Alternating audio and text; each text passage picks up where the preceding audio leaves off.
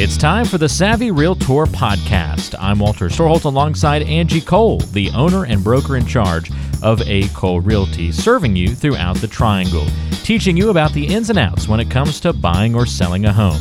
You can find the team online by going to acolerealty.com. That's A-C-O-L-E realty.com, or by calling 919-578-3128. That's 919-578-3128. And now it's time for one of the top realtors in the Triangle, Angie Cole, and the Savvy Realtor Podcast. Before we dive into everything, Angie, just want to bring up a little thing that was kind of cool to see Raleigh mentioned in the national news. That maybe builds it up a little bit too big, but there was a Realtor.com study that came out talking about the hottest zip codes of 2020. So looking at all the data so far from 2020, they identified America's hottest zip codes of this year so far. And Raleigh, a zip code in Raleigh, made the list. It was number 10, but it made the top 10. Zip code 27604 made the list. And that's, I guess, what kind of like off of Capitol Boulevard, Northeast Raleigh kind of direction. Is that right? Yeah, that's exactly correct. You know, just honestly, all of Raleigh is just booming. Our whole triangle is booming. So, but yeah, it was really neat to see that we made the top 10. I'm assuming that they probably choose that maybe by like appreciation in the market, how many like closings and sales there have been in relation to other zip codes. But yeah, I mean, that's definitely a booming area. Yeah, they kind of listed it as saying the demand is surging and homes are flying off the market. 100%. Identified as like sometimes within hours of being listed. But it also said we're not talking about necessarily the most expensive locations. It's just hot locations. Yeah. So they said... I was going to say it's like that prime spot as far as price point goes. Yeah. You know, I bet their average price point, now we need to look it up, I'd probably say it's closer to maybe like a 250 mark, where the average in our Triangle MLS is more about like a 315 or so. So, you know, they're below that 300 mark, which, you know, there's a lot of buyers out there that are in that price bracket.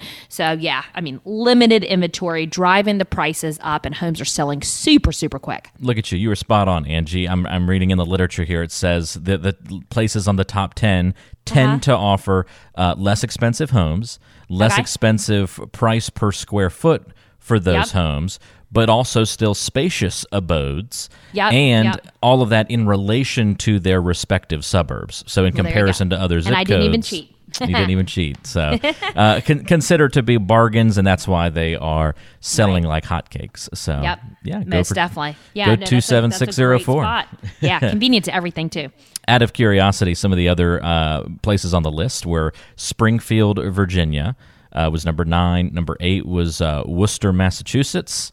Number 7 was Hudson, New Hampshire. A lot of Northeast places, by the way. 6 was Topeka, Kansas.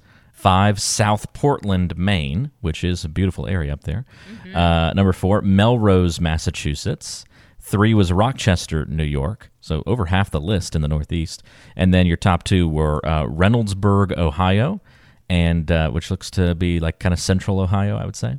And then Colorado Springs, Colorado was number 1. I actually just talked to 2 people yesterday that said they were planning on moving to Colorado Springs, so that was kind of interesting. Yeah. Kind of funny. But anyway, that's the top 10 hottest zip codes in America, one in Raleigh making the list. So way to go, Raleigh. That's pretty cool. Let's dive into some questions on today's show from listeners throughout the area, Angie. First one comes to us this week from Danny.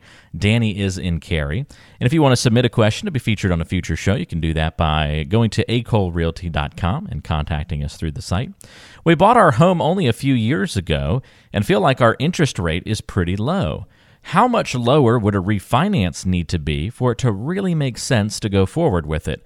I don't want to do all that paperwork again, but I should bite the bullet if it's worth it. Yeah, and I feel like I don't know the exact number, but I would say if it's a half of a point or more of a difference, it probably makes sense. Just remember that there are closing costs, which are minimal, but there are closing costs in order to refinance. And so you need to make sure that the change in your interest rate is significant enough so that it does make sense to do that change. We actually personally, we looked at refinancing our personal home, and the change of our interest rate was not significant enough. I think there was only like a 0.38 or so change, and our lender actually advised us, said, don't waste your time. So I would say at least a half of a point. Of course, I'm seeing many people get way more than that, which is just amazing. So it doesn't hurt to just have that conversation, speak with our preferred lender, who we use Jonathan Ellis with Fairway, and he can give you some guidance on whether or not a refinance makes sense for you. Yeah, actually, a really helpful thing to do, Danny, might be to download the mortgage app that Jonathan has provided us with to provide to you guys as listeners to this show. And you can actually get pre-qualified on the app. You can get in touch with Jonathan directly from there. You can also find out the latest interest rates and compare that to what you have currently and see if it would be worthwhile. There's some calculators on there and some other helpful pieces of information, and you can kind of keep tabs with real estate and mortgage news as well, as things change and fluctuate and go up and down. So that might be really worth checking out. Anybody, if you'd like to download that mortgage app, all you have to do is text the word SAVVY to the number 21,000. Again, text the word SAVVY, SAVVY, to the number 21,000. We'll text you right back with a link that you can click on, and you'll see a button there where you can download that mortgage app and get more information on that part of the real estate process. So might be helpful to you, Danny, to do that. Again, just text the word SAVVY to the number 21,000. Great question. Angel has a question for us today. Angel's in Clayton and says, we need to sell our home, but I don't want anyone coming in. Is it possible to go through a completely virtual sale through the whole process? No. I was going to say yes when it comes to showings. I mean, we could do it virtual, but you are going to really just eliminate a lot of potential buyers. I know there is still definitely the scare of COVID right now. We're aware of that, and we want to be definitely, cautious, but I would say the average buyer is wanting to get into homes right now. But when you mentioned throughout the whole process, the reason why that is not feasible is buyers have the right, of course, to have inspectors go through. And if financing is part of the contract and appraisal is required, the appraisal has to get into the home unless it's a random drive-by appraisal, but those are kind of minimal. So there are times throughout the process that someone has to come into your home. So, Angel, I understand that, it's not convenient. It's a headache. I always tell people selling a home is never fun, right? It's always the end result though, but we definitely need to allow vendors come through, the buyer to come through. And I would also highly advise to just allow showings in the beginning, because that's going to get you an offer a lot quicker. It's going to get you the most money for your home. So you do need to make your home readily available for showings. Yeah, it's a really good question, Angel. It's just one that there unfortunately are still going to be times where people need to get in there. If you want the best for yourself and the best for the situation and the best for selling your home, we have to make some allowances for those kinds of things. And I think there's still some pretty safe ways we can, you've been taking great strides, Angie, to make people comfortable with the process from the very beginning of the pandemic to try and help them feel comfortable with all the different moving parts.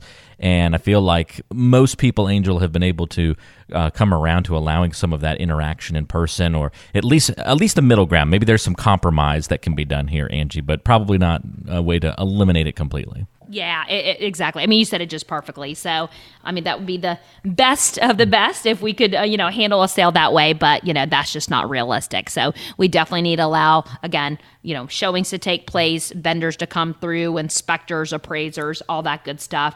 But we'll do our best to, of course, make sure that we're keeping you safe, and we can require masks, gloves, hand sanitizer, booties, all of that good stuff. But, that's just the part of selling a home.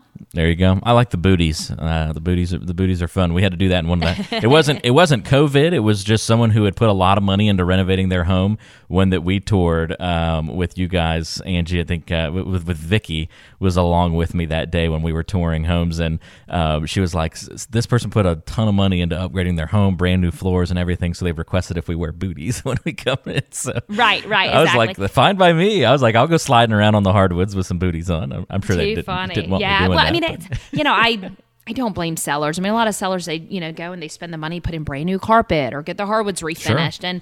And, you have people that come through and, just not aware that, hey, there's mud on their shoes, or, right. There's a rock stuck in their shoes and it messes up the new hardwood. So I don't blame them for, you want it to feel new for that. As long as possible. Yeah. So I kind of view it like that, like a pair of shoes, though. People could buy shoes. I had a friend one time who he really liked shoes a lot, and he came to my house to help me move an oven. And it was so funny because it was raining outside, and he pulled up, and he had these really bright white Jordans, or these really bright white shoes, and he's just like this big burly guy, and he was so dainty. He was like, "Oh, I don't want to get my shoes dirty," and so he put trash bags over his shoes to help move and it was so funny because my wife was looking at him like, "Come on, man!" Pick up the oven and throw it in here. But he was just, he loves his little white shoes. I'm like, every time I've tried to take care of a pair of white shoes, they get dirty 2 days later, and it's like, all right, well, what's the point now? Right. So. I love it. I mean, people take pride in their shoes. There's nothing wrong with that. That's true. Yeah. That's fine. We all have our thing. That's true. That's very true. And I think that was his thing for sure. Was he loved his shoes. It was just fun to pick on him on those kinds of things. But same thing with the house. You like to take care of those upgrades when you make them and that kind of thing. So makes a lot of sense. So great question, Angel. One way that you can socially distance the process is to find out the value of your home. Angie, you guys have made that first step of the process at least pretty easy for home sellers. You want to tell us a little bit about what most people usually do to get the process started? Yeah, most definitely. The best way to, 100% get it started is let's schedule a listing presentation, because from there, we'll do a walkthrough, we'll sit down, we'll go through our marketing plan, tell you about our team setup, just how the process will work. And then we'll go through detailed comparables and a net proceeds sheet with you. But, a lot of sellers, they just want to get an idea of what their home is worth in today's market kind of initially before they actually schedule that presentation. And we can help you with that as well. So if you are thinking about selling your home and you want to get an idea of what your home is worth in today's market, you can text the word SAVVY, that is SAVVY, to the phone number 21000. So you can just do that on your smartphone. We will send you back a text with a link, which takes you to a branded website. From there, just click the tab, what is my home worth? Make sure that you do take that one more step, though, and input your address. We do need your address whenever we ask for it, because we need that to give you an idea of what your home is worth. So once again, if you are thinking about selling your home and you want to get an idea of what your home is worth in today's market, just text the word SAVVY, that is SAVVY, to the phone number 21000. You've been listening to the Savvy Realtor podcast. I'm Walter Storholt alongside Angie Cole. She's the owner and broker in charge of A. Cole Realty here in the Triangle. And if you have questions for Angie, we invite you to go online to acolerealty.com. Listen to past podcast episodes on the website, read the blog, and all the great information, including the option to find a home right there on the website. That's acolerealty.com. And you can also call Angie with your questions, 919-578-3128.